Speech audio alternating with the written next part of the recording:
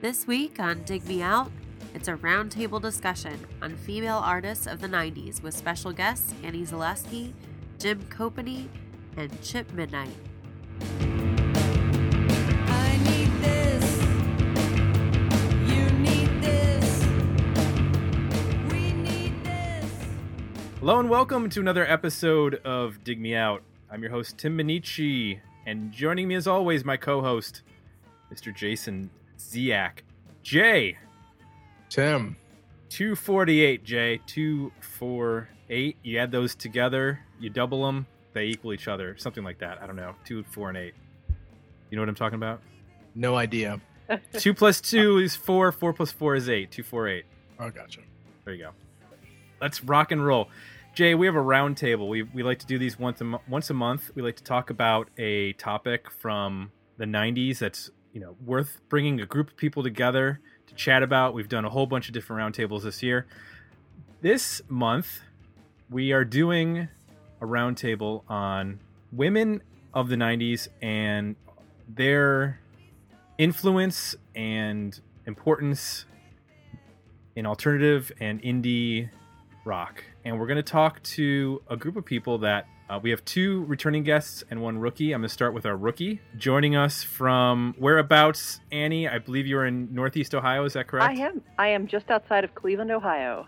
Excellent. And you are a writer for such places as the AV Club, Salon, Cleveland Scene, Las Vegas Weekly, Vulture. Am I forgetting any?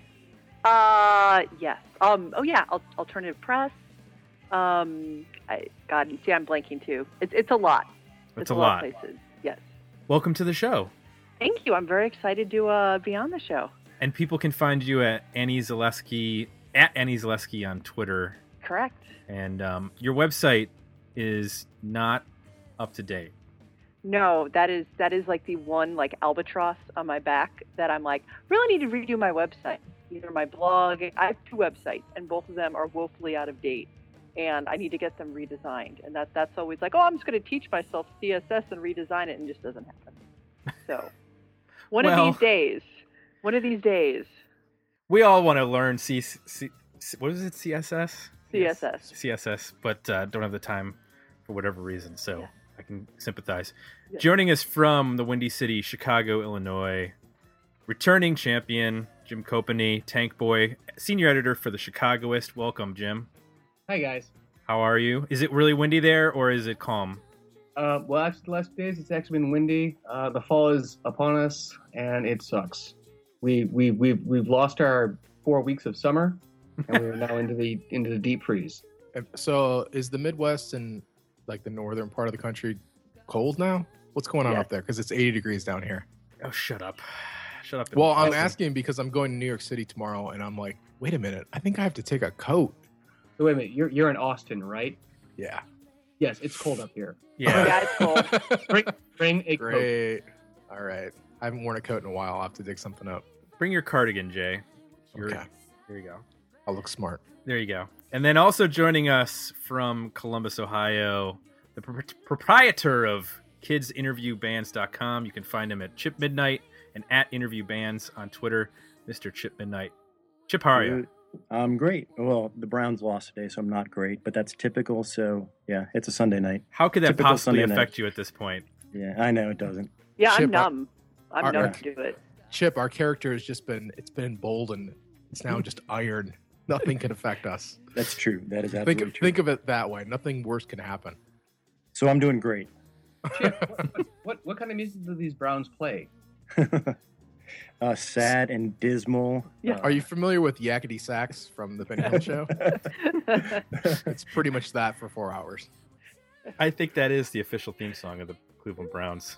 And the nice thing is, no matter when this podcast airs, it's going to be the same thing. It's The Browns true. will have Relevant. lost. Yes. So I want to get into this topic of women and the 1990s. And the reason why I've been thinking a lot about this is because of charts. And I went back and I looked at all the album charts for the 1980s, the 1990s, the 2000s, and the 2010s to 15, whatever we're currently in. I want to throw some numbers at you to kind of get this started. In the 80s, 20 of the top 100 albums were by female artists. And in the top 25, Madonna and Whitney Houston were the only two. They both had 2 albums, but they were the only 2 in the top 25. In the 90s, it was 33. So a third of all the albums were by women that were in the top 100. And if you add the 3 soundtracks that were predominantly female-oriented, which was The Bodyguard, Titanic, and Waiting to Exhale, you actually take it up to 36. And in that case, you had 4, 5, 6, 8, 9 albums in the top 25 that were by women. And it sort of shifted. You had the R&B and pop of Madonna, Whitney Houston, to Shania Twain. So you had country. Alanis Morissette had the number 3 album of the 90s, Jagged Little Pill. Anybody want to guess how many that sold? Just in the United States. Oh, like 15? That's it, 15 million. All right. Wow. And that number is important. We'll get to that number. And 33 million worldwide for that album. But also in the top 25, you had Britney Spears, Celine Dion a couple times, the Dixie Chicks, and Mariah Carey. So again, you still had pop, you had country making an impact, and then you had, I guess you'd call Alanis alternative. That would be the alternative to the pop and the country and the R&B that were popular. I think you have to make definitely a nod towards Alanis, as now she's viewed as top 40 or whatever. Mhm. But at the time, she was kind of a game changer. Like I Oh, remember Q101, and the idea that she was a super powerful pop-oriented woman was a huge thing at the time. Absolutely. Like it changed things. It was definitely, as much as you can look at like Kathleen Hanna and Bikini Kill and those cats. Alanis was like a weird anomaly that changed a lot of people's perception of music in the 90s. Till you die, but you're still alive, and I'm here to remind you of the mess you left when you went away.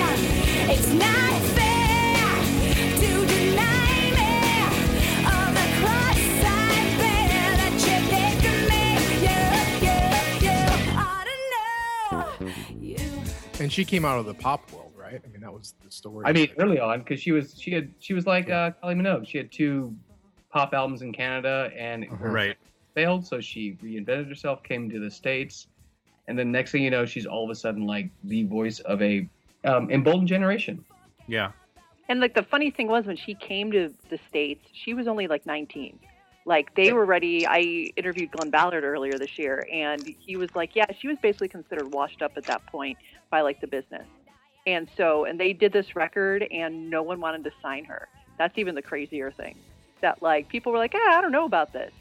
And then when she finally got signed by Guy Oseary, who was on Madonna's label, actually, he was doing A&R for Maverick. And there you go. And then all of a sudden it was like, oh, this is a pretty good idea. Let's sign 15 other angry women. There's a whole movement. Right. So and it was, I remember when she got signed in Chicago, Q101 like started to champion her. All of us were just blown away because we had never heard this stuff before. And it opened up the door for bands like Veruca Salt and other female-led bands. It was. So had she made the pivot prior to being signed? Like, was that album essentially demoed in that direction already set? You guys know? basically the demos that like on the record, the finished record, a lot of that stuff was basically the demos she did. Like there were a couple things like Dave Navarro came and like added guitar to You Ought to Know. And like some of the other songs, I think they kind of buffed up the production. But a lot of that stuff like was like first vocal take. Like she went in and she wrote all these songs with Glenn Ballard. They really hit it off. She wrote all these songs like off the top of her head. It was just like kind of sitting down writing these songs. And so she just basically sat down and it was all very like not deliberate and like not very, calculated. That was just kind of like what she was thinking at that time. And that's what makes it even more incredible. Interesting. It definitely came out of nowhere. I remember when it broke. Yeah. It was very unexpected. You Ought to Know, like, I remember, I think I was like 15 or 16 when that hit. And that song, like, I remember sitting by the radio waiting to tape it because I loved the song so much and I needed to hear it because it was just it sounded so different than anything else that was around at the time. It's funny that I was a lot older and I actually got an advance copy of that album and I started playing it for the funny thing is, I got this the exact same week as I got the Foo Fighters' first album, and I was playing them both for people, and people would be like, "This Foo Fighters album, not bad. It's Alanis Morissette. She's amazing." Yeah. And that kicked off, I think, when you look at the 90s, that was 95 when that happened. It seemed like after that, a whole slew of female artists that were not were not like in the pop realm, were not in the country realm, were not in the R&B realm, were able to rise up behind that. I'm thinking of like obviously like Sheryl Crow, but then you had like Meredith Brooks and Jewel. The Jewel album would take off, and it seemed like that was like a marker for the whole decade in terms of before and after, where it didn't have to fall into like this very neat sort of pop or R&B format for it to be a successful album or single. A lot of those people fell into the trap of, you know, one-hit wonders, you know, Meredith Brooks obviously, and Natalie Imbruglia and those sorts of artists had like one hit, or Joan Osborne. What do you think like preceded that? Like, what sort of artist would have like set that up? In terms of Alanis, or in terms of the whole sort of Just movement? like the whole thing. Like let's say in the early '80s, like what sort of bedrock was set? Well, that's a good question. Anybody have any opinions on that? Who was sort of the setup for this? You know, I mean, there were a whole bevy of women, I think probably starting, in the 70s almost, that kind of set that up. I mean, obviously you have Heart, like Ann and Nancy Wilson always like wrote their own stuff. And in the late 70s, I mean, they were just badass. And then you had Joan Jett too, who was kind of coming up in that time, and then the early 80s. Like the Queen. Yeah, absolutely. And I mean, even early Madonna, it's easy to forget now just how like ridiculously different and almost punk rock she was earlier in her career. I mean, she was doing all this like really cool downtown dance pop stuff that was like totally different than anything else that was out there too. And I mean, she really basically, in the sense that she knew what she wanted, she knew who she was, she knew where her career wanted to go. And I think even that aesthetic and that spirit really kind of transferred over to the 90s as well. Pat Benatar, Annie Lennox, like Grace Jones. Oh yeah. Like these are all previous female artists that I think informed a whole generation of both male and female artists. I think one of the things that we talked about a little bit with John Fine when he was on a couple weeks ago was that in a weird way, rock music became segregated. It felt like in the 90s, like there was, I think maybe because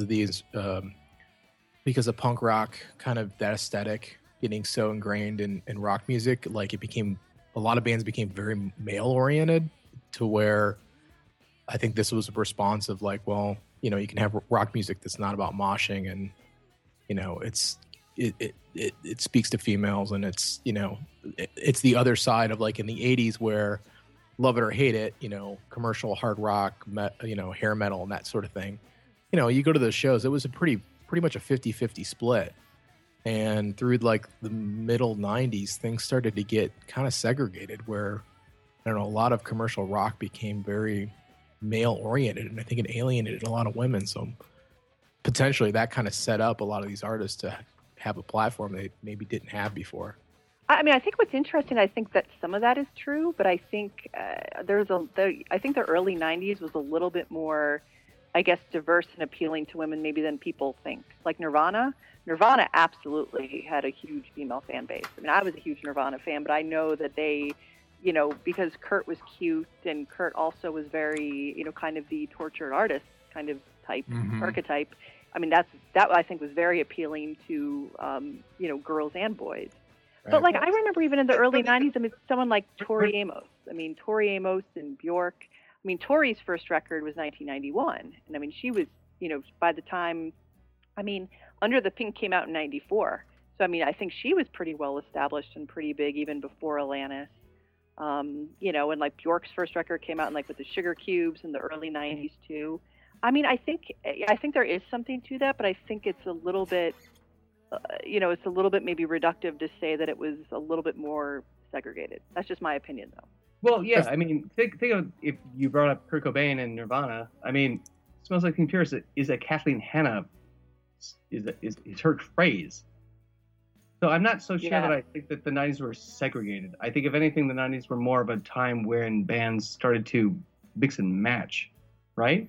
Well, I think I think my point is that those bands, yes, appeal to both the original wave, but the second wave kind of took parts of that and, like, say Bush and sort of that whole tier of bands, and then the third wave after that, it started to become very, like, it went back to being, you know, male-oriented hard rock, commercial hard rock, right? You mean like And Godsmack and yeah, and those like kinds of bands? It eventually, like, evolved into this very, like, not very female friendly or centric I art don't know, form. if you think about, like, if like one of your previous guests, like Veruca Salt was definitely a version of a 90s band that was definitely hard rocking and commercially viable and largely successful, right?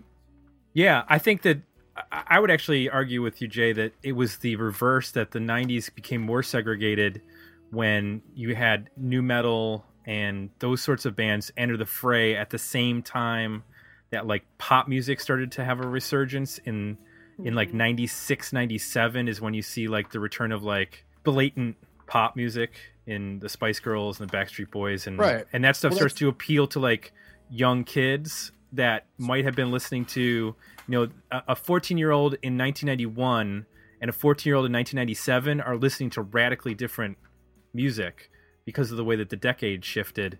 And then you also have the segregation of, like, the concert tours, where Lollapalooza and the tours at the beginning of the decade started out as a very mixed sort of tour. And then by the end of the decade, you have Lilith Fair off on its own. You have the metal tour of Ozfest off on its own. You have Warped Tour off on its own. You have the jam bands on the Horde Tour. And all the music, not necessarily by gender, but just by style, everything sort of split up by the end of the 90s, because they realized that, you know, putting these package tours together would be more profitable if you have a more streamlined lineup that could appeal to a more narrow listener base. And that to me is where the segregation started to happen a bit Yeah. more. That's what I'm talking about. I'm talking about the It was 95 and it was more of after. it was more of a sonic segregation. Yeah. Mm-hmm. Because the funny thing is, now we've almost come full circle. Because if you think about, I don't know, big artists in the 90s, like, for instance, Kylie Minogue went off and did stuff with Nick Cave, which was considered weird. Now we've come full circle, and now we've got Miley Cyrus touring with the Flaming Lips, which, who knew that was going to happen? And, like, they were going to actually do a tour together. Like, it's almost, in my mind, a physical manifestation of the promise of the 90s to actually crossing over all the boundaries and being like, we really don't care. Like, all these things kind of work together. Gender doesn't matter. We just care about collaborating on good music. If that makes any sense. I would agree with that, because I think, you know, a lot of the younger generation, I know that makes me sound like I'm like 80 years old, but like genre distinctions aren't as important. I mean, it's not like, you know, I think back in the 90s, like, your identity was so tied to the kind of music you listened to. You know, like, I listen to indie rock, or I listen to, you know, grunge, you know, and now it just seems like it's people are a lot more open to listening to anything and everything. You know, I think people's tastes are a little bit more, I guess, diverse and a little bit more open-minded maybe than they might have been then. And I think you're right. That's kind of that's what I remember, or my biggest takeaway from the 90s tends to be is just like the diversity of artists, like even on the radio. Like, you think about alternative music, and I mean, I remember hearing Shaggy on our alternative radio station. I remember hearing Ace of Base on all, like, the early stuff on our alternative station. That would never happen today. But there was just sort of that, like, you know, we'll just throw it to the wall and see what sticks kind of attitude, you know, and kind of like what bringing back to Alanis. I mean, that's what she kind of did, you know. I mean, that was a huge record, but that was totally different. And I looked at the charts for the 2000s and then the 2010, and it feels like we've gone back to pretty much. What's interesting actually is the charts are almost 50-50, or I would say actually more like 60-40 dominated by women. If you look at, like, 2010 to current, the number 1 album is Adele, 21. The number 3 and 5 albums are Taylor Swift. Number 4 album is Lady Antebellum, that's a I'm not really that familiar with that band, but I believe it's a female lead singer with that band. Yeah, That's a country band. Yeah, they're like Okay. co-ed. Mhm. Okay. You'll also notice that none of these artists are rock artists. Right. You have Yeah. Katy Perry. You have Lady Gaga twice. You have actually Susan Boyle is in there. Nicki Minaj and Rihanna in the top 25. There's nobody who would be considered alternative or rock in that list. And in fact, the last time that happened, if you go back to the aughts, you had 11 women in the top 25, which is the most of the last 4 decades, but they all occurred within the first 2 years between 2000 and 2002. Huh. Norah Jones had a humongous album, 22 million copies of Come Away With Me, that was sold in 2002. And actually some of the albums that were sold in the 2000s were ones that were released in late 99, like Dido's No Angel, that sold 14 million copies in the 2000s. That came out in 99. And a Celine Dion Greatest Hits, A Decade of Song all the way, 15 million copies. And so, and I'm sure some of that has to do with just the decline of albums in general. If you actually look at the numbers, between Taylor Swift's albums before 1965, we only did 2010 to 2014 since this year is not complete. You mean 1989? Or yeah, what did I say? She said that- was recording in 1965. That's really impressive. I'm thinking of the Wigs. That's why that came up. Taylor Swift's album Speak Now and Red, those 2 albums total 8 million copies. And she's in the number 3 and 5 spots for the last 5 years before 1989 came out. That's not even that's about half of what Alanis did with Jagged Little Pill. So the numbers in terms of total album sales are obviously significantly down. But in terms of overall representation, women are doing much better.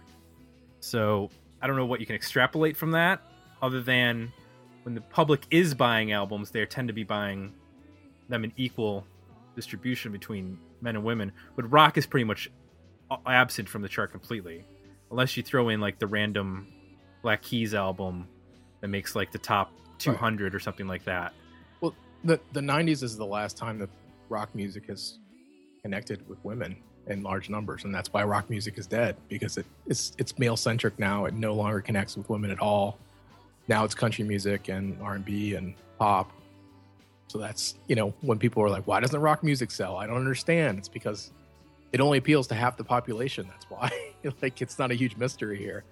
I don't know though. I mean, I think I you don't agree with that.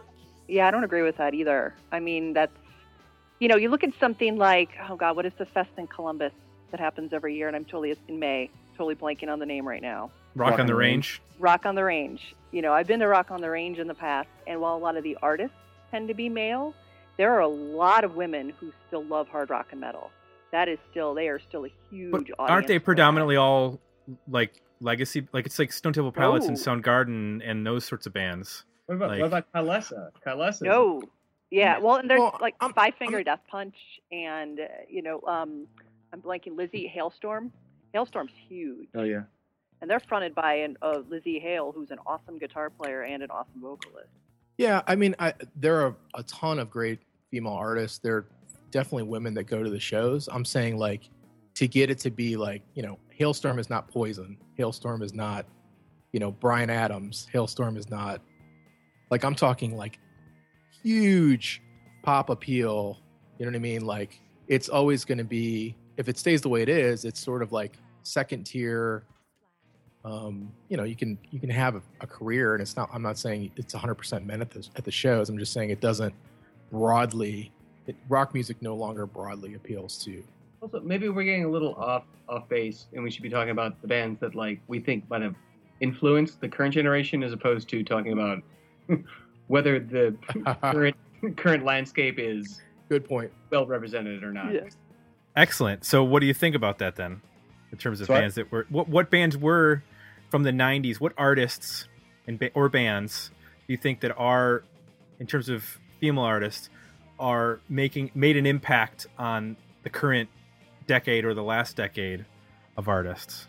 So I've got 3 that I think I don't think they influence like the big huge sellers, but I have Juliana Hatfield, Yes.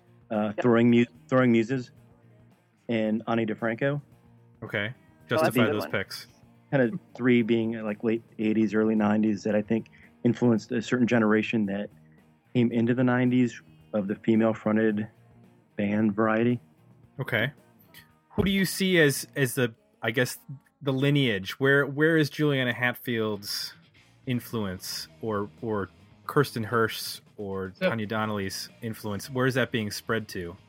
So I think the key is like Juliana Hatfield and Kim Gordon are like, and Kim Deal, like those to me are the holy trinity. Those are the three women in rock previous to the 90s that showed that a woman could be in a band and not just be a bit player in a band, but actually construct a band and give a band its absolute full characterization.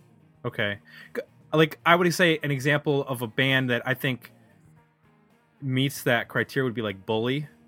Are you guys familiar with that band? Oh yeah. Right. Mhm. But Speedy that's- Ortiz. Speedy Ortiz is another one. Any others that you guys can think of? Well, it's funny you mentioned Bully and Speedy Ortiz because they are both almost picture-perfect examples of bands that are replicating the best things of the 90s. And the funny thing is, both of them have leads that are not of the 90s, but it just so happens that they happen to embody that ideal. Which I don't know if that means that they're reductive or if it means that they're just the 90s were a time when things were honest and true. Like I'm still actually struggling with that. Where do we put Courtney Love? I mean, I don't know. She seems to be the most like known, right? I think everybody, pop culture wise, like that's the first person everybody thinks of. And I don't know. Has she had an influence? Do you see other I mean, artists? I think following this her? year she toured this summer with Lana Del Rey, and I absolutely see the parallels between, like, when they actually toured, I was like, that's so smart. Why did that not happen before? You know, because both of them are just such larger than life personalities, but yet, you know, you can kind of project what you want onto them, you know, and they're just both like, they just kind of do whatever they want, and they're just sort of like, you know, we do not care at all what you think about me. What they want, they never want it again. And they get what they want, but they never want it again. Go on, take everything I want you to. Go on, take everything I want you to. One of them is really, really, really smart, and the other one is not. Well, Lana Del Rey actually is very smart. Like, I've actually listened to interviews with her, and she I was didn't talking about, say like, which one I was saying was which. I think both women are smart, actually. Like, seriously. I mean, Courtney, you know, bless her heart, she knew exactly what she wanted to do, you know. I mean, you figure 20 years later, we're still talking about Courtney Love a lot. You know, you don't do that unless you're doing something right promotionally with yourself. I mean, I think one artist that is a real spiritual descendant just on a lot of different people is Shirley Manson Garbage. I mean, obviously Garbage is still around and still touring and doing all sorts of different things, but just kind of her brand of feminism and just kind of attitude. I mean, he actually talked about Miley Cyrus in a recent interview about how much she kind of, you know, related to and admired what Miley was doing, you know, because she was like, I was doing that 20 years ago. Like, you know, she was very complimentary before that. Actually, So I think that's just, thanks for bringing up Shirley and Garbage, only because, one, they're about to go on their, like, victory tour around the 20th anniversary of the first album, which I still think is amazing because she was a front person for a band that was 3 superstar producers, and she still manages to, like, be as badass as she is and constantly, like, overrun anything they have to say about anything. I'm really, they're coming through Chicago in a couple weeks, and I'm very much looking forward to the show. yeah, I'm actually going to the show. So I'm with you right there. I'm traveling for it. One of my favorite records from the 90s is the band Angelfish, which was her first band. Yeah. And that, to me, it even more pronounces, like, that's all about her. You know, it's the other personalities of Garbage, you know, they're not there. It's just completely about her. I think it's a brilliant record. I want to bring up some comments that our Facebook posters left for us, and I think this will allow us to get into some other territory. One was Christine Calandra brought up, and we did do this, but I think we could probably expand a little bit. Said, please be sure to include Veruca Salt in the discussion. Veruca Salt, to me, are kind of an anomaly. I think there were a few other bands that did this. This was a band, not just that they were a hard rock band, essentially, that traced, their sound back to, a lot of Chicago bands that are guitar based. I guess technically Cheap Trick's not Chicago based or Rockford, but we accept them. You accept them, okay. But they also sang harmony, which was not something that a lot of bands did in the '90s. That was not a '90s sound. It was more harkened back to like the '70s, where you had the front man and your guitar player, and that sort of line up with 4 or 5 people in the band. Whereas you had, 2 singers in that band, 2 songwriters, and then so you kind of have the parallel to then like Heart, which I think is an interesting. That band has also come up as like an influence upon the '90s artists in terms of how they proceeded in the '90s. Is that a band that you think? I just want to kind of get into the what ifs here a little bit. The second album did not do as well. It had the lead single Volcano Girls, and then the band kind of imploded. And we've talked to Louise about this, about various reasons why, with the drummer leaving the band and things falling apart. They came back with a great reunion record, but they also had a bunch of Louise basically solo records under the Veruca Salt name. That sort of coincided with the collapse, not the collapse, but the shift in alternative music. 97 again is a big year. Also, Eric J. Peterson would bring up that that's also a year after the Telecommunications Act, where Clear Channel gets to gobble up radio stations across the country and homogenize all their playlists, pushing out a lot of artists. Do you think that Veruca Salt could have become not a legacy band, but a band like Pearl Jam that could have continued? Or was that kind of destined to blow up like a lot of 90s bands did by the end of the decade, where the landscape changed? Okay, at the risk of Louise never speaking to me again, I'm going to say no. Because what Veruca Salt turned into at that point was not good. And I actually have plenty of good friends that ended up playing in the later generations of Veruca Salt. However, the fact that Veruca Salt is now what they are now is amazing. Like, It's almost like they did it against the odds. Like, this is the sort of reunion that you never expected. You never expect a band to go, okay, we imploded. We hobbled along with like a bunch of session musicians for years and years and years. And then we finally get back together and we record what is possibly the best album of our entire lives. Like, that doesn't usually happen. Right. So I'm not sure Veruca Salt's the best example of like trying to figure out how that works, because they are an outlier in all means. Okay. I mean, I will co-sign that. Sorry, that blew like your entire setup. That's all right. I mean, I will co-sign now that Veruca Salt, like, their new record is amazing. Like, they are like fantastic. Like, when they put out the Record Store Day single a couple of years ago, we bought it and we're like, wow, this is pretty amazing. Because you never know what to expect when a band that's away for so long gets back together. And it was great. I feel like there were so few bands from the 90s that did kind of turn into Pearl Jam. I mean, obviously Nirvana never had the chance. Unfortunately, Foo Fighters did, Pearl Jam did. I mean, and to a certain extent, Wilco, because they started like 20 years ago, and so they're still going pretty strong, not maybe on the level of Pearl Jam. But, I mean, when you think about it, there, are very few acts from that era that really did sort of manage to kind of survive, at least in like the alt rock. I mean, you think about like, Deftones are still touring, okay. But like Limp Bizkit imploded. Korn is actually still going strong. Green Day. Totally that's true. Green Day. Actually, come think of it, female-led bands. We do have one, L7. They just had a resurgence, and I just saw them at Riot Fest a couple weeks ago, and they killed.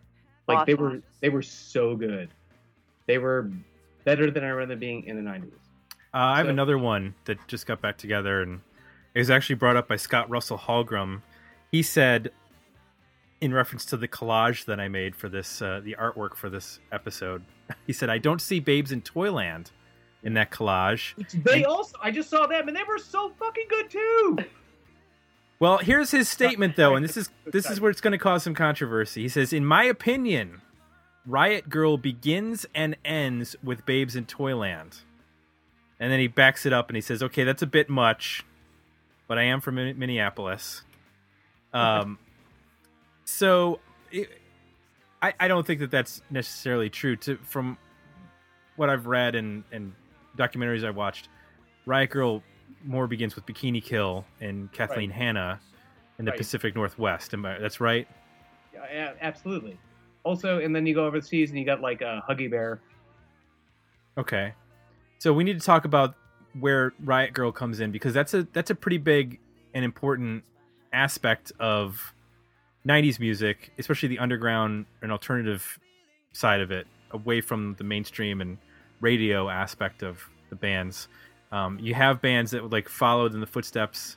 Sleater Kinney would be an example of a band that started out, I guess, with that sound and as it, I think, evolved and turned into probably one of the best rock bands around right now. The last record that he just put out is pretty amazing, which nobody saw coming, like with Veruca Salt.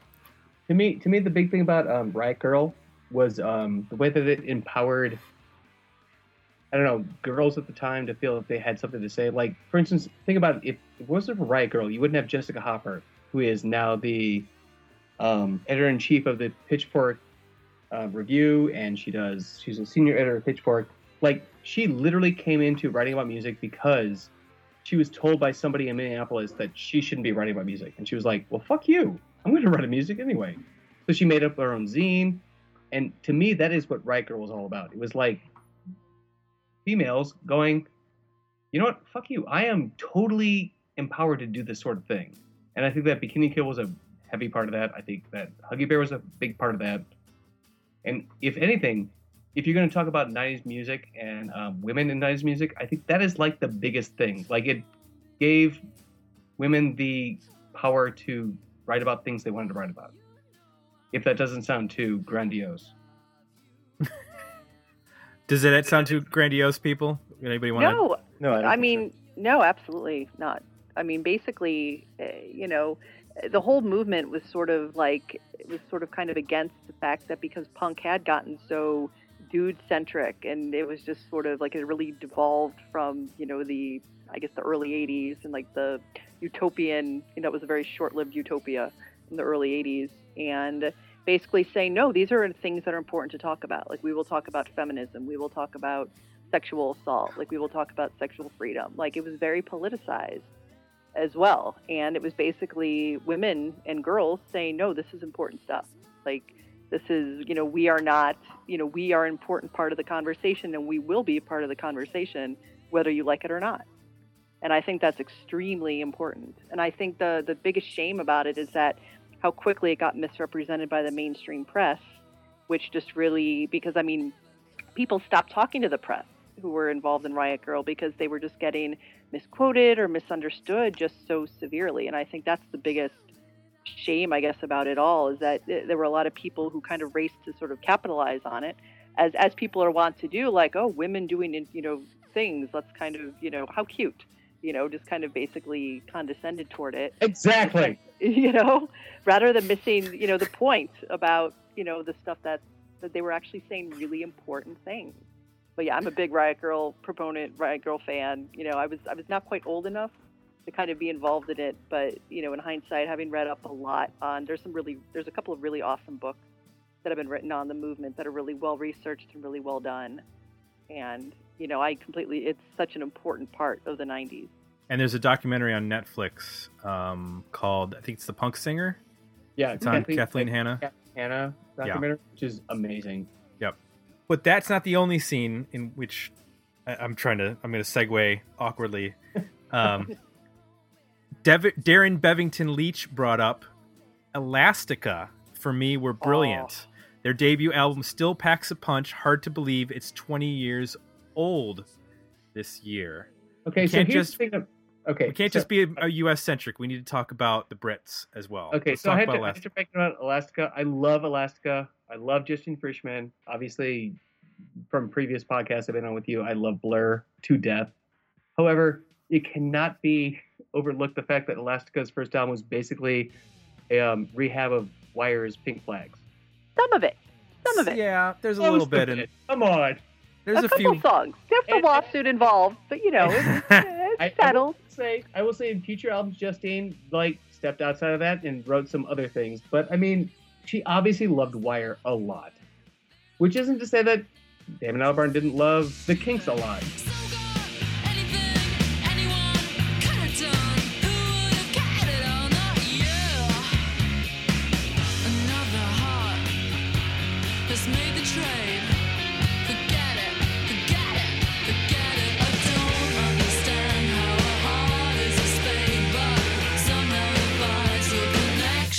Made. Isn't her influence not just as the lead singer and guitar player for Elastica, but that also she was in Suede, and she was a driving force in that band, and then she dated Damon Albarn, and was influential on his songwriting. See, here's where I feel you hit danger territory, because now you position Justine Frischman as she's the muse. She was dating Brenton Suede for a while. Then not the muse. She's the puppet master of the entire Britpop movement. She is pushing that's much better. She is pushing all the players into the right spot so that the movement actually happens. Because there is, part of Suede were such an anomaly when you look back because of their artistic bent that Oasis and Blur didn't have when they started. Blur, there was much more David Bowie in Elastica and T-Rex. Anomaly. They are David Bowie. Yeah, they want to be David Bowie. And you don't have that in what are considered the big Britpop bands, which are Blur and Oasis. So, and a lot of that was Beatles and who wanted to be the Kinks. And the Jam. Oh, yes. And XTC. Right. So, I mean, I love Elastica. I probably can't be critically neutral on that, because I love that damn record. I bought that record and I played the hell out of it, and I still play the hell out of it. And trust me, I'm playing devil's advocate, but I love all three of those bands. Me play those albums over and over and over again. But I'm well aware what their genesis is. I'm not going to pretend that's not where they're coming from. I mean, I think the thing is that most people in America who were hearing them for the first time probably had no idea they were even ripping off Wire. No. I had no idea. I mean, I was just a 15-year-old kid who was like, holy shit, Justine's awesome. She's sneering in the mirror. This is the greatest thing ever. It was, but I think the nice thing about them is that once I kind of found out their influences, I went back then. And I think that's one of the coolest things about Elastica, is just in terms of, who they toured with and then who their influences were. They really opened my eyes to a lot of different bands, which I think is one of their, best legacies. Yeah, I had the same experience. I discovered Wire because of Elastica. What? Yep, I know that sounds ridiculous. That sounds crazy, but I think me too. I was a pretty American focused listener up until that point. I was not listening to a lot of British music or Australian or whatever you want to say. I was pretty much listening to U.S. based music with a little Canadian thrown in there because of Rush and Tragically Hip, and Sloan. And Sloan, and I didn't get into Sloan until recently. Triumph would probably be and Helix. And Helix, yes. Hey, Chip, you're still there. Hey, Chip, bringing up the Helix. Thought we lost you. Yeah, no, I was listening to 80s hair metal, so I still have never heard a Wire record. Whoa, Chip. I've never heard a Wire record. I'm pretty close to Chip. I've listened to some of it, but just put on the Elastica record, then you won't. And I love the Elastica record. No, the Elastica record's great. Hey Chip, I'm gonna unfriend you on Facebook now. I'm surprised you haven't done it earlier. Speaking of Eric J. Peterson earlier, he said, "I hope you guys give some time to the also rans like That Dog, 7-Year Bitch, Yes. Sky Cries Mary, Yes. Mensen, who was from Norway, Phantom Blue, and Die Cheerleader." Now, I'm familiar with some of those bands, obviously That Dog and 7-Year Bitch. I'm not familiar with some of these other bands. Anybody else know? That dog is still a monster. I mean, Petra Hayden is still doing great stuff. Menson is not a 90s band. Their first album was like 2001. Okay. But Deleted. They're really good. I thought I had heard of Phantom Blue, and I thought they were like an 80s hair metal band. That's what I Am I thought wrong? too. Unless it's a different Phantom Blue. I can understand a lot of people want to name their bands Phantom Blue because that's a pretty awesome name. Die Cheerleader? Anybody familiar with that band? I know the name. I don't know. I'm not familiar with their music. Yeah, I feel like I saw them on some tour, but There's some stuff on Apple Music that I sampled. It actually was pretty cool. I was surprised. I mean, just having not ever heard of the band. It was interesting. What about Sky Cries Mary? Yeah, they were a Seattle. Yeah, they were a Seattle band, right? Yeah. I just remember the name. I thought that was a Jimi Hendrix song title. Didn't realize it was a band. That's neither here nor there. And then Steve Muzinski, I'm probably slaughtering his name.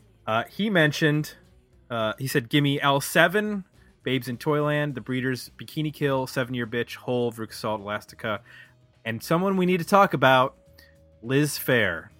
Ah, yes. We cannot talk about the 90s without talking about Liz Phair. I don't feel that would be appropriate. Let's go to our resident Chicago expert, Chip Midnight.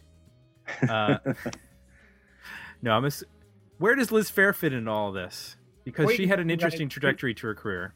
Or you can talk to the guy that actually in the mid 90s, I was at this bar called Danny's, and I was talking to this girl outside, putting on what I thought was my A game, being super suave, super friendly, doing my best to just tell her what an awesome person I was. And she was like, "No, I gotta go home." And I walk inside, and the bartender's like, "Whoa, dude, you just got shut down by Liz Phair. Way to go." Whoa! Yeah, so That's very bold of you to share that with us.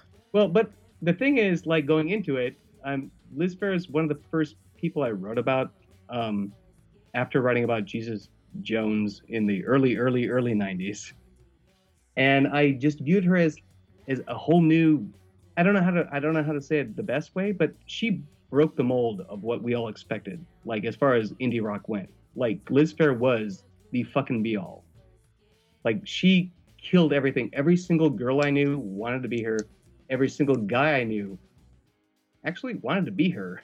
Like everybody loved Liz Phair.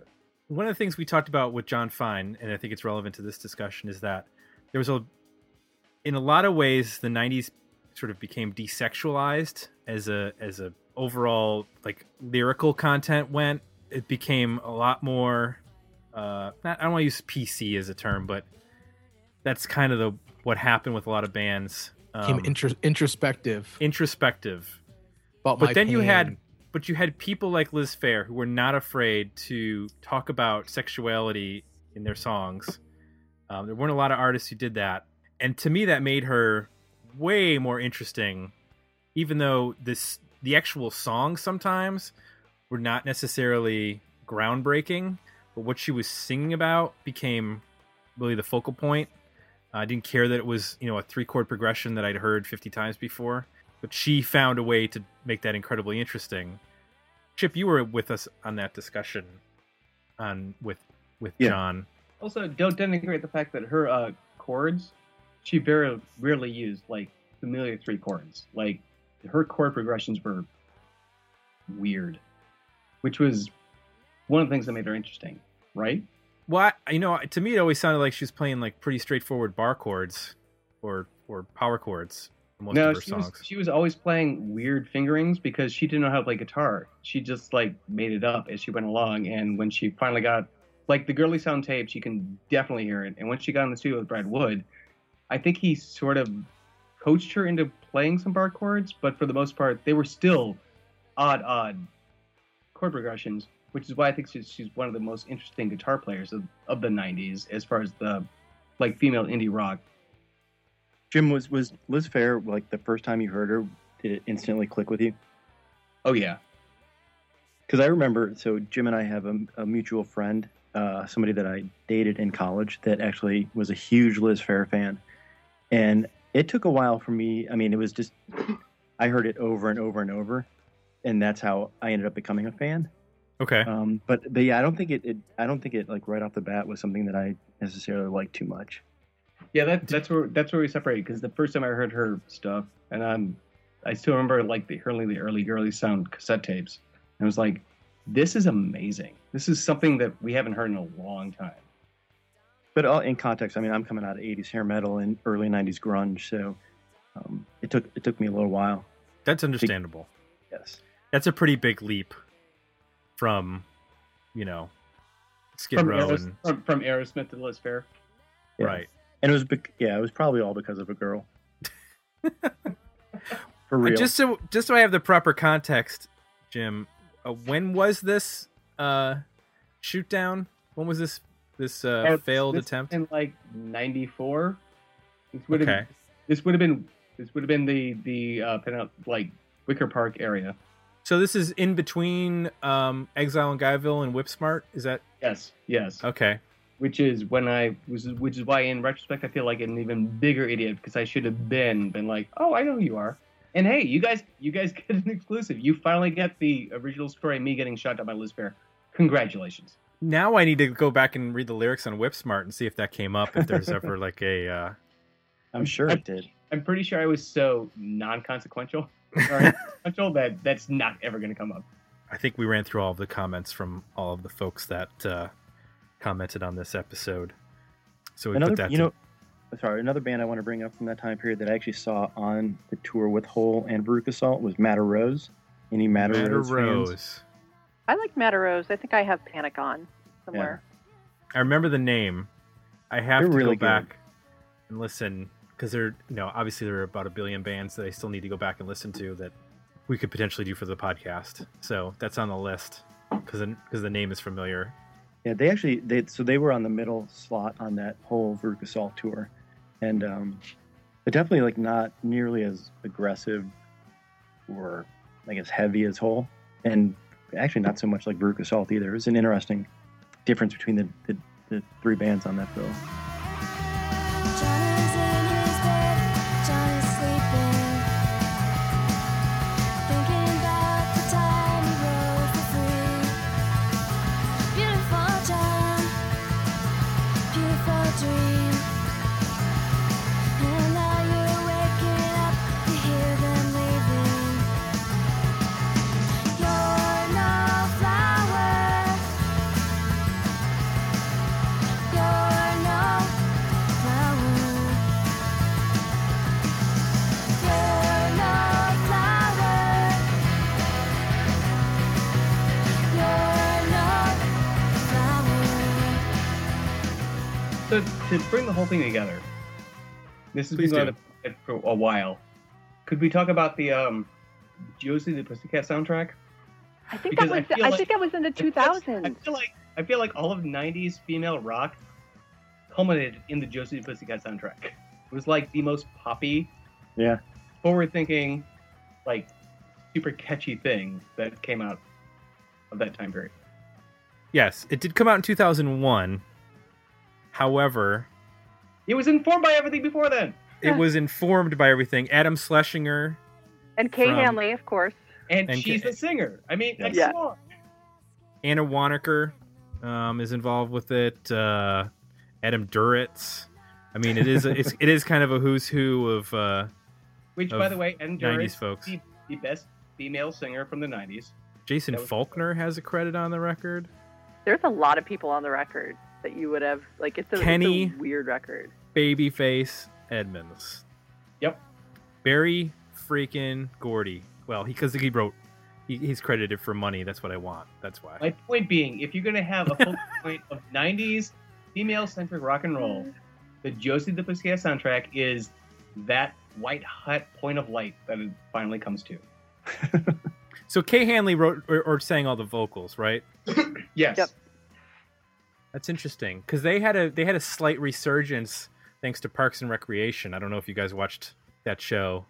One of the characters wore a Ladies to Cleo T-shirt Yeah. repeatedly, Yep. and then they ended up playing at a concert, like in the, I don't know if it was the final season or one of the last seasons. There was like a concert in Pawnee, and Letters to Cleo played, and There's a lot of interesting oddball music. That's I don't know if you guys ever watched that show. They Neutral Milk Hotel comes up in that show, and Wilco are involved in that show. So there's definitely some guys who are '90s people that were writers. I've involved with the show. That's true. They've been on Portlandia, or at least Jeff Tweedy has, in one of the best skits that they did on that show. Which I don't know if you guys have seen that, but it's essentially a takedown of Jeff Tweedy, which he participated in, which is pretty funny. I was just Googling Portlandia and Jeff Tweedy, but we're off topic. We have gone off topic. That's you've gone way off the reservation. On right, that one. we're off the reservation. Jane Wiedlin of the Go-Go is also on the Josie and the Pussycat soundtrack. Is that it? Are we done with the '90s? Because So wait, around the table, how many people attended a Lilith Fair concert? okay, I did not. I did not, but by proxy, 2, because my wife went to 2 of them. So, Yeah, but you did not go. by proxy. I went to the one a couple years ago when it rebooted. I went to that. Now, who was at that? Like, who performed? Our date was Emmylou Harris, Metric, Mary J. Blige, who was amazing, Sarah McLachlan, and I can't even remember who else. But those are the people I way remember. better than the Little Fair concerts we ever got. Yeah. And it was so poorly attended, it was embarrassing. It was so heartbreaking. Really? Where was that at? Yeah. Blossom? It was in St. Louis, actually. Oh, St. At Louis, their- okay. Yeah. But all the bands were great.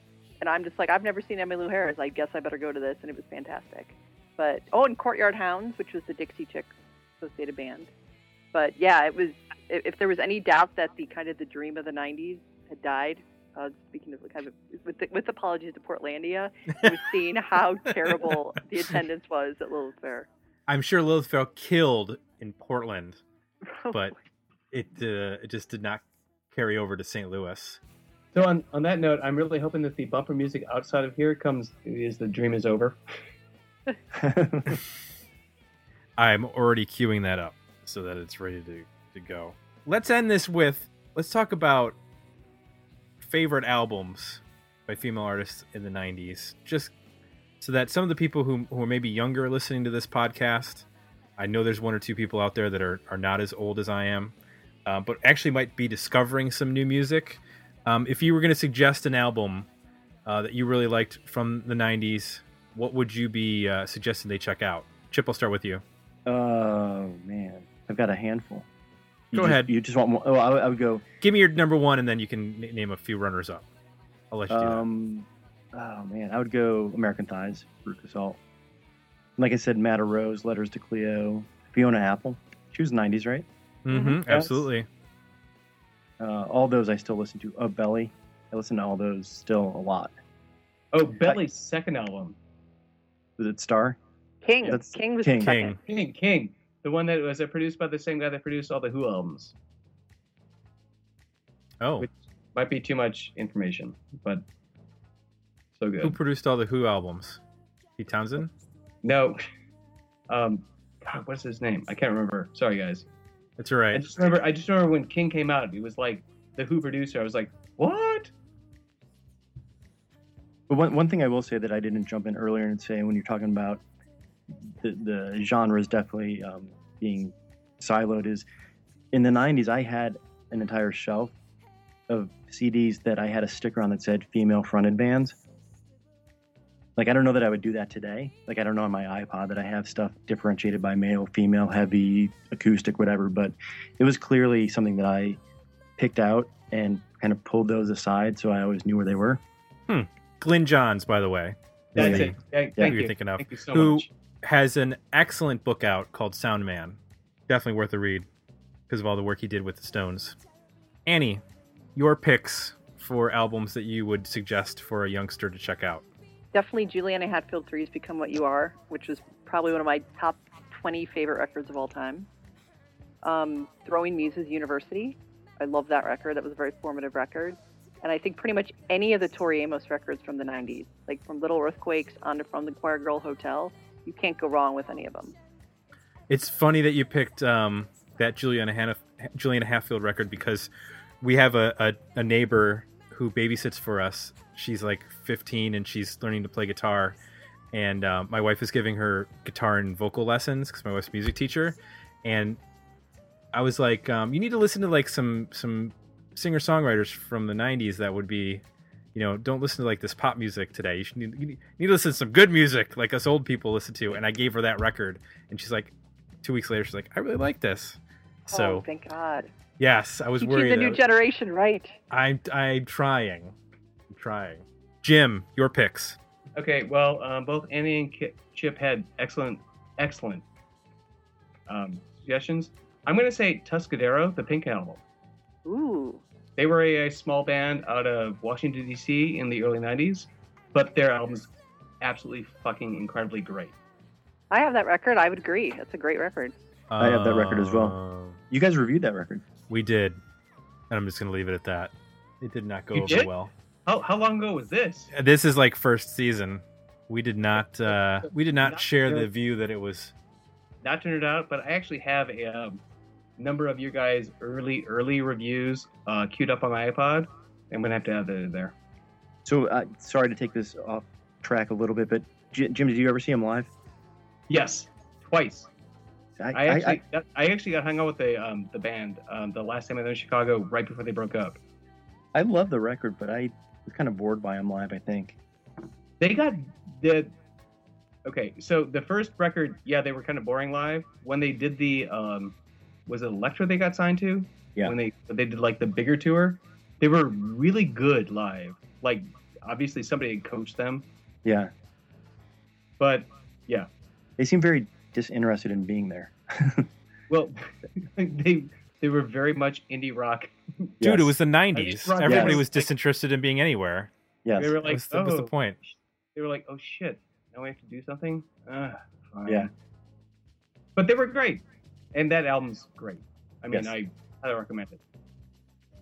So I have to share, just because this name came up, this quick story.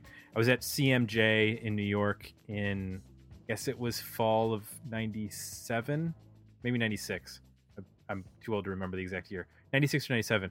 Anyway, I'm there with my music director, and he says, hey, I'm going to check out this, I don't remember if he said girl or woman or whatever. So I'm going to check out this woman who plays piano. It's supposed to be pretty good. She's not signed yet. You want to go? And I'm like, no, I'm going to go see Wesley Willis. So I went to see Wesley Willis at CBGB's, and then he came back, and I was like, oh, how was that? How was that piano show? And he's like, it's pretty good. I'm like, what's your name? She goes, Fiona Apple. So I missed my chance to see Fiona Apple in a bar by herself playing piano. So Oh. That's right up with me. I was DJing one night in Chicago, and some friends of mine were playing at Double Door, and I had a choice between, do I want to go see this band Stella Star, which I really liked Stella Star at the time. So I went to go see Stella Star, and I saw the show, went back, sent my other DJ partner to watch the second half of the show. He comes back, he's like, so this band The Killers was pretty good. I totally saw that tour. I totally remember that. That was really weird seeing them. I saw them at the Middle East downstairs in Boston, and Brandon Flowers played a little keyboard on stage. Because I like Stella Star too, but I You know pretty much those came for guys- them. We all make bad decisions. yes, we do. I'm gonna go with my albums. I'm gonna go Juliana Hatfield, but I actually like Only and Everything a lot. I'm gonna go with. If I don't, my wife will decapitate me. Mazzy Stars. So Tonight Oh, That yeah. I Might See. Oh yeah. That is an album that she constantly reminds me that I need to review for the show. And then Garbage, the first Garbage record is. Yep. When we brought that up, but that's a really good record. So, I think we have done justice to this episode. I think that hopefully we've spurred some discussion that people will have about their favorite albums, artists, their takes on the decade in general, and how different it was from the decade before it and the decade after it. So, I've hopefully stuck my foot in my mouth at least twice. you what? Said I've hopefully stuck my foot in my mouth at least twice. What he's saying is, We're dealing to with recap, we're talking about Liz Phair and Veruca Salt. right. We're There dealing you with go. subject, so I'm figuring that I must have said something awful. I think that that's probably true, but it'll get, forgotten in and this lives on the internet forever. People won't remember. They'll remember Jay more than you making blanket statements while drinking vodka. And I can say that because he's not on anymore. He had to go teach his class. So I need to thank our roundtable. Annie Zaleski joining us from Cleveland, Ohio area. Thank you, Annie, for coming on. And we should be looking for the various articles. I don't even know where you'd find time to. You constantly are pumping out articles all over the place. Every day I see a new one popping up on your Twitter feed. I'm like, geez, it's like you do this for a living or something. I can't even understand. I know, it's crazy. It's totally crazy. I thought nobody makes a living doing what you're doing, but apparently you are doing it. So I'm trying. Huzzah to you. Thank you. And everybody needs to check out, I think you have it pinned on your Twitter feed, but the Columbia House article for AV Club is a absolute masterpiece. That was so much fun. Much fun. Wait a minute, you wrote that? That was me. Yep. That's amazing. Yep. Yeah. Jim, you are in the presence of greatness. I don't know if you know that. I don't even know why you guys have me on here now. I have forwarded that article to so many people. Like, dude, you got to read this. This is amazing because so many people that I knew, we ripped off Columbia House and BMG of so many CDs in the 90s that we are probably partially responsible for their downfall. So I still didn't understand their business model at all, but I think that's why it ended up finally failing, just because it was just like it just didn't make any sense, and because of all the people who ripped them off. Yeah, it is the most confounding business model of all time.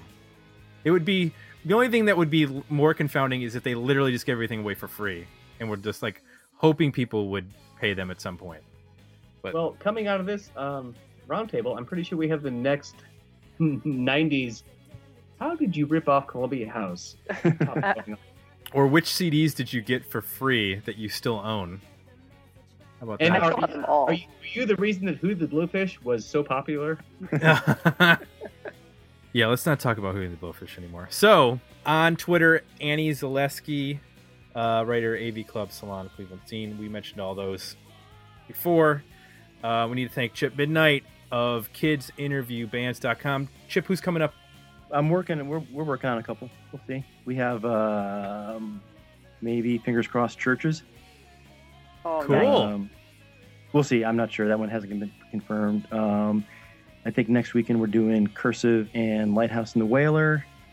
Got a request in for Grace Potter. Alex Deason from the Damn Wolves is staying at my house after a house concert in Columbus, so I'm sure we're going to do a Kids Interview Bands interview with him. I will be very much looking forward to the Cursive episode. That's one of my favorite bands. Yeah, it should be good. We need to get Tim Kasher on the podcast. I'll mention it to him.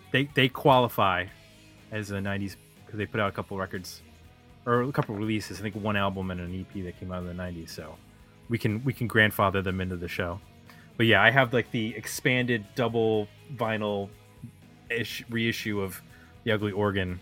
I absolutely love that record. So cool. James, does anybody call you James? Or is it just or you ever go by Jim? Just you. Okay. James, Chicagoist, senior editor. We can find you at tankboyprime.blogspot.com in addition to the Chicagoist. And then on Twitter at tankboy.com. I don't think I asked previously, where did the nickname Tankboy come from? It's an old thing. It came out of when I got my first AOL handle in the early 90s. I was really into Deadspin, and I really liked the Jamie Hewlett Tank Girl comics. So just started there, and then never never went away. Gotcha. I actually tried to ditch it when I started writing professionally in the early 2000s, and one of the editors that I worked with was like, "No, you already have a good brand. Keep it." So now I'm stuck with Tank Boy. Hey, at least you have a brand. Apparently, that's people are trying to establish brands all the time. So that's you're one step ahead. I'll take it. There you go. All right. For everyone listening, if you like what you heard, please consider leaving us positive feedback over at iTunes. And of course, if you have an album you would like to suggest for us to review, head on over to digmeoutpodcast.com and go to the request review page. We only have, we're in October now, so we only have like 4 or 5 open slots for album reviews for the rest of the year. So, because we have some interviews coming up and some more roundtables. I know our next one is very exciting to Chip. We're going to be dissecting Van Halen in the 1990s. And So, if somebody wants to suggest Jesus Jones Doubt, I'm totally into it. Okay. I mean, it's the 90s. It is the 90s. We're open to all sorts of things in the 90s. It doesn't have to just be like our narrow interpretation of alternative. And we have been pushed this year. People have pushed some very interesting records on us to review. We are not afraid to tackle things outside of our interpretation of what alternative and indie rock is. So we can do that. Thanks, everyone. Appreciate your time. Everybody have a good week coming up. And hopefully the Browns will make the smart move and bench Josh McCown and start Johnny Manziel next week. I doubt that will happen because they are the Browns. I don't even know that. That's okay. It really doesn't matter who's quarterback at this point. Like it just, it just doesn't matter. It'd just make it more They will exciting, fail. though. Maybe. You want the crazy guy running around. It looks like he has no idea what's going on, but at least he's winging the ball around, as opposed to the broken down old guy who's just trying to stay upright and not get concussed again. So that's my football analysis for the week. Thanks everybody for listening, and we'll be back next week with another episode of Dig Me Out.